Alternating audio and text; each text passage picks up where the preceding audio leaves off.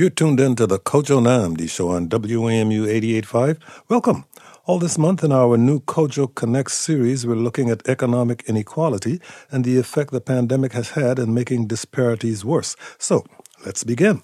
Later in the broadcast, we look at potential solutions to this economic crisis and what local and state leaders are doing to help the thousands in need during these unprecedented times. But first, let's take a look at where things stand with our national and local economies. Which groups of people have been most affected during the past 10 months? Are we heading in the right or wrong direction? And how is the D.C. economy faring compared with other cities and the rest of the country? Joining us now is Tazra Mitchell, Policy Director with the D.C. Fiscal Policy Institute. Tazra Mitchell, thank you for joining us. Hi, good afternoon. Thank you for having me. First off, could you briefly tell our listeners exactly what the D.C. Fiscal Policy Institute is and does? Sure thing. DC FPI is I like to call us a think and do tank. So we are researchers and advocates who do research on the state of the economy with an aim towards ensuring that the economy is working well for everybody. And so no one's left behind and everybody has the resources that they need. So we're laser focused on poverty and economic opportunity with a particular focus on fiscal policy. So using the district budget and tax code as a tool to advance racial justice, as well as economic justice. That said, what does the economy look like right now? Is it recovering or is it worsening? Right. The economy is definitely worsening. You know, yesterday's inauguration and celebration was historic and a breath of fresh air. But all of us woke up this morning to new labor data that is a sobering reminder of just the continued challenges that we're facing. So there are about 20 million Americans out of work or facing reduced hours, and our layoffs are rising. And all of the new data is just showing that this increase underscores that layoffs are increasing just as the virus surges. So as the virus goes, the economy goes. Until we can get the pandemic under control, we will continue to see high unemployment rates, particularly for women, for Black and brown workers. So what we're seeing is that economic inequality has definitely been worsened by this pandemic, and there are no signs of relief. In the past, D.C. has largely been viewed as recession-proof. How has that been the case, and why are things different this time? Sure, that is a common label that D.C. gets. So when the economy tanks, in D.C., our government-anchored workforce is often what insulates us from the worst shocks. So in D.C., federal jobs account for about a quarter of the jobs in D.C. compared to about 2% nationally. So in past recessions, large boosts in federal spending have definitely benefited D.C.'s economy as the recession unfolded. In past recessions, manufacturing and mining were hit really hard, but those aren't really huge industries here in D.C. However, under COVID, we literally had to shut down our economy to save lives, hitting some core sectors in the D.C. economy far harder. So hospitality and tourism are really large industries here in D.C., and those have been walloped by the health crisis, and there have been scores of jobs that have been wiped out over the last 11 months. So while we are usually a bit insulated, private sector jobs are growing as a higher share of our workforce overall. But you know, the industries that are hardest hit have just been really core to our economy. So you can't really protect. There's not much that we could do to avoid some of the worst shocks, just because this recession is quite different.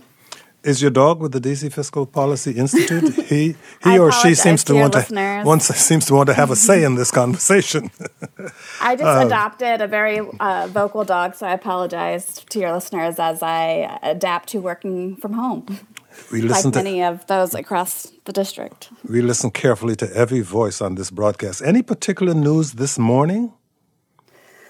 Sure. So the data released this morning was federal data. So what we saw from the Department of Labor was that we just saw the unemployment insurance claims data. So 1.3 million Americans applied for unemployment benefits last week, and that's an uptick of about 113,000 claims. And what's really striking to me, and hopefully to your listeners, is that this was the 44th straight week that total initial claims were greater than the worst week of the Great Recession. And many of us can remember the Great Recession. It was the worst economic downturn since the 1930s. Tens of thousands of people in D.C. lost their jobs and were thrown into economic distress. But what we're seeing in the district is that an unprecedented job loss that continues to stay quite elevated. And, the shocks of this economy or recession isn't being felt equally across the district. We know that Black and brown and women workers are really bearing the brunt of the recession. And if we look at unemployment rate, at the latest unemployment rate in D.C. came out in November, and that was above 7% higher than what it was at this point last year. But if you look at unemployment rate data by ward, we're seeing rates in the teens for wards 7 and 8 east of the river. And we know that those are wards that are majority Black wards. And if you compare the unemployment data, the rate is about 3% in wards 2 and 3. So we're seeing huge shocks to our economy, but ones that are not being felt equally across the district. Well, last month we saw that 140,000 jobs were lost, and of that 140,000, this was the first decline since April, and of that 140,000, women accounted for all of the job losses. That's a startling statistic. Can you talk about how that happened and the significance of it? It's very significant, and it's going to have ripple effects for our economy for quite a long time. So the pandemic has particularly pummeled women, both in D.C. and across the nation, because they tend to work in the hardest hit industries like education, retail, and hospitality. So like you said, employers cut over 140,000 jobs in December. Black and Latino women accounted for nearly all of the job losses on net. White women, like men, actually gained jobs in December. And add that to childcare responsibilities, and you have what economists are calling a she-cession. So we're seeing more and more women dropping out of the workforce, which again hurts our long-term economic recovery, but also the decades of progress that we've gained.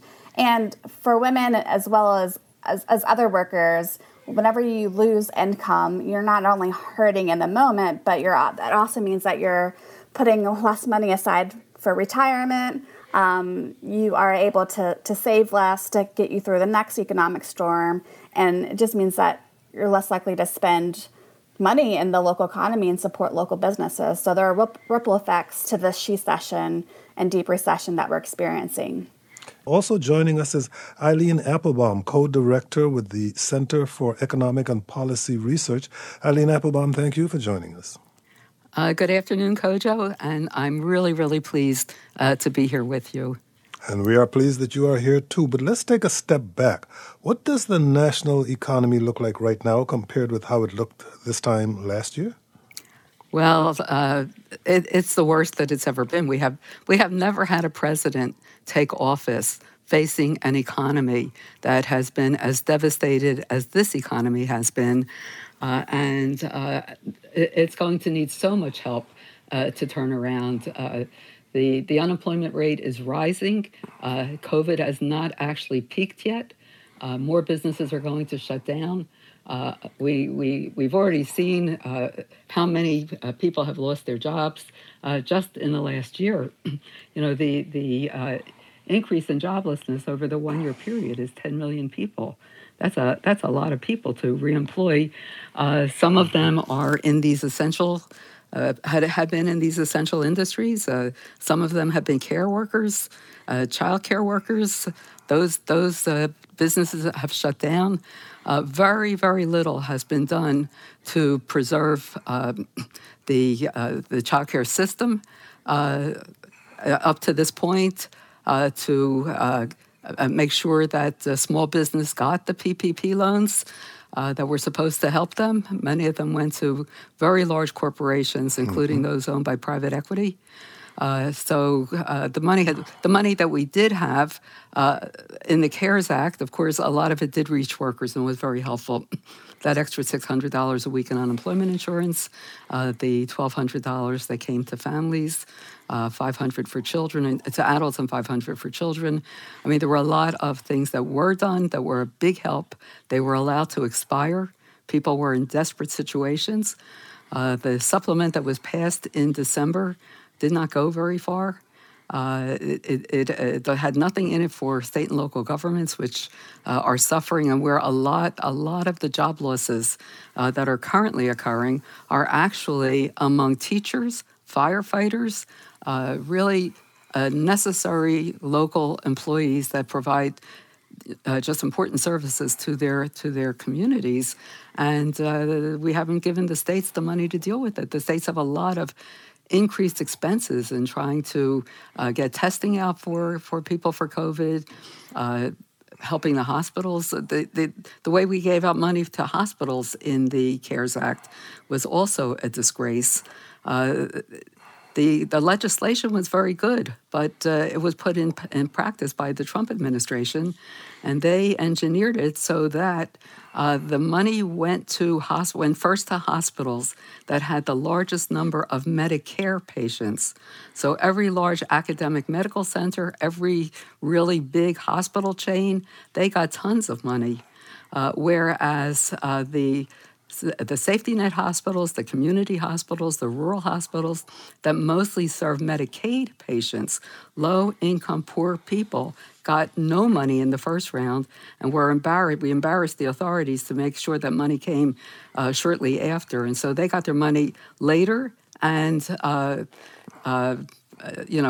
not very much compared to the really big hospitals. So I'm hoping that with Biden here, with a commitment to equity and fairness in how funds are allocated, we're going to see a lot more help for small businesses, for women-owned and Black-owned businesses, which are the ones that have gone under at the greatest rate. It's not just the job loss that we were discussing, but it's all of these small businesses that are the lifeblood of local communities. Got to interrupt because we got to take a short break right now. We'll rejoin the conversation shortly afterwards. I'm Kojo Nnamdi.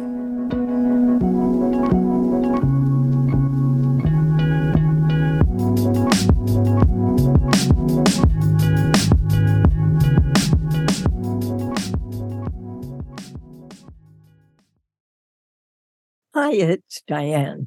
The next meeting of my book club is on Wednesday, May 31st at 1 p.m. Eastern. I'll host a discussion of Mad Honey by Jodi Picoult and Jennifer Finney Boylan, followed by a conversation with the authors.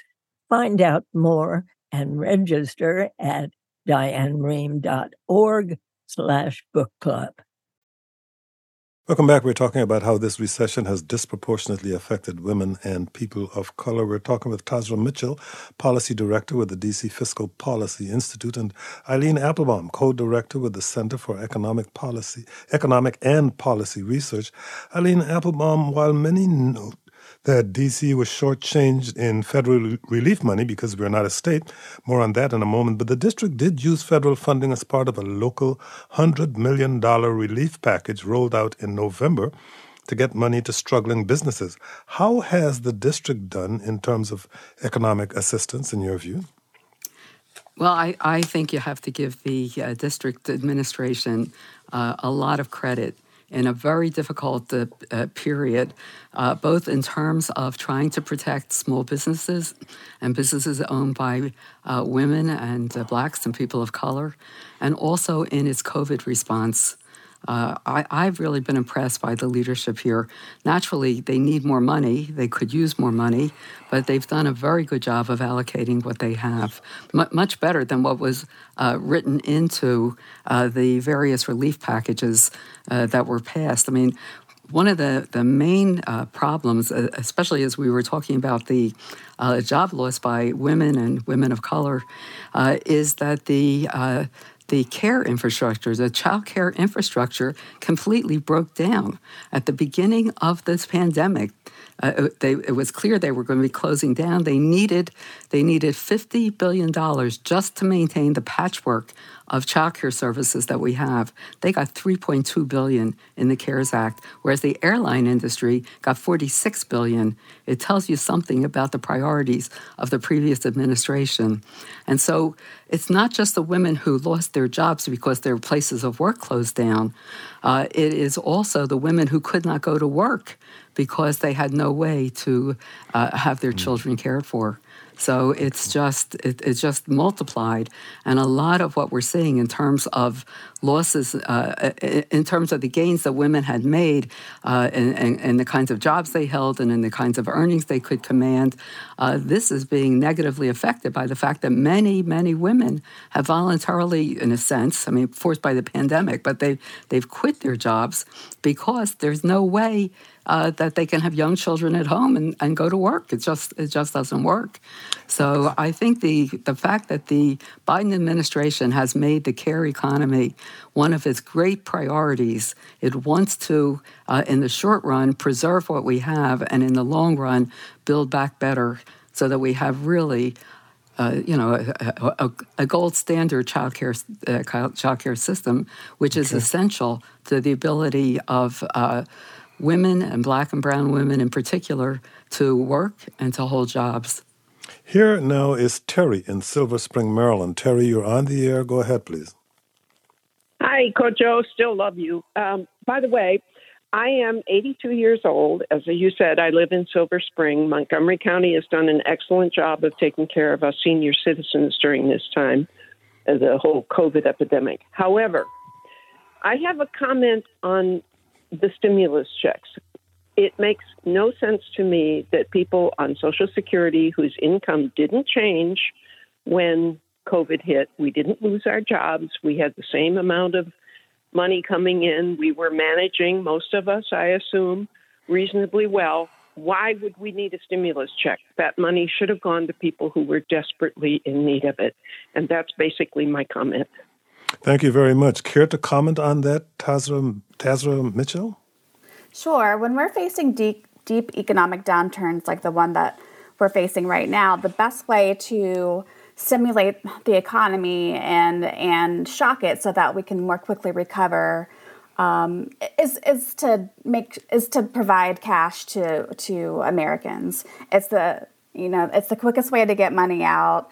It is, it was pretty well targeted. I think that we can have a debate whether or not, the $100,000 cap in the first round and then the $75,000 cap in the second round was too high or too low. But, the best way to get money out quickly is to do it, is to try not to have too many restraints. Because the more restraints you have, the less effective an economic stimulus check is. And a lot of people in Social Security actually struggle to make ends meet. Senior poverty is lower compared to child poverty and family poverty, but I think that older adults are still suffering in this economic recession, and getting them cash to support, to make ends meet, but to also to support the broader economy was a move in the right direction. Okay. Here, and Terry, thank you for your call, and especially your sentiments about me. Here's Cynthia in Washington, D.C. Cynthia, you're on the air. Go ahead, please. Hi, Kojo. Thank you for taking my call. I had actually called in last week because I discovered from your show that about the funding available for landlords. So I'm very thankful for that. But I have a small business. It's a landscape design and gardening business on Capitol Hill. And it's a startup business. So I was supplementing my income as I built the business through my landlord income. And of course, all that went away when the pandemic hit. I have a property near the beach that I was not able to rent during COVID, and I lost my tenant in my basement apartment. She went home to live with her parents, and I haven't been able to find anyone else. So, and landlord income is not covered by unemployment. So that's been the issue is, I'm finding myself not even having unemployment, and I had glitches with PPP funding, computer glitches, and I couldn't get through to anyone on the phone. And so, I'm making ends meet, because I do have a cushion, but it's running out, and allow me to have Eileen Applebaum address it, because Eileen, we're talking with someone who seems to be on the verge, so to speak, of falling through the cracks. Right. It is a tough situation. We have these moratoriums on evictions, but in her case, she couldn't even she had empty spaces there and couldn't find anybody who would take them.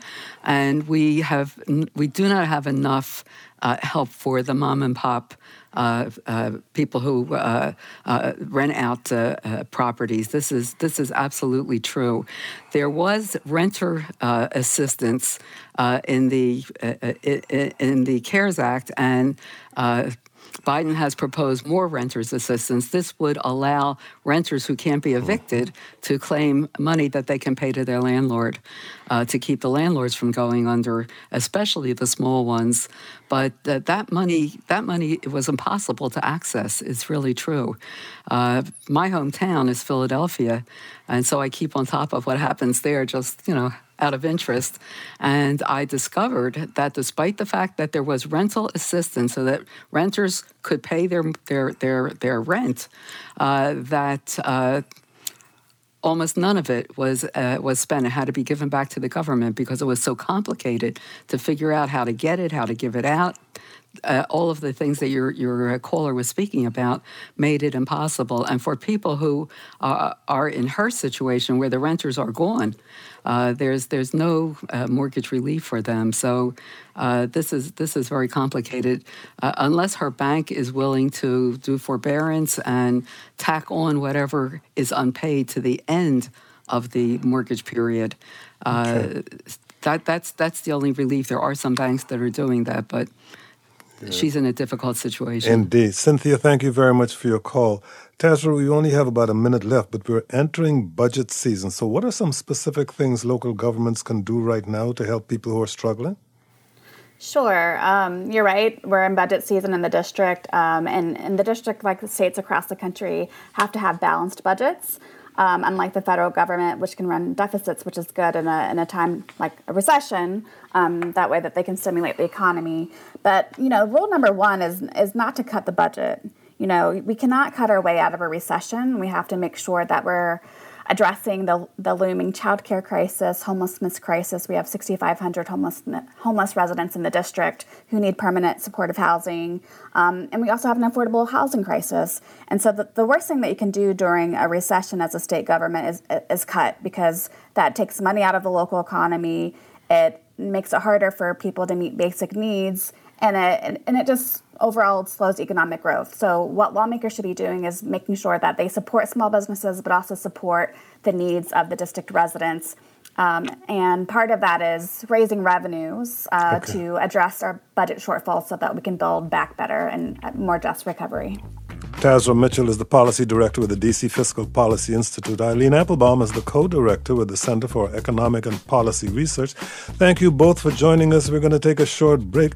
When we come back, we'll look at potential solutions to this economic crisis. I'm Kojo Nnamdi.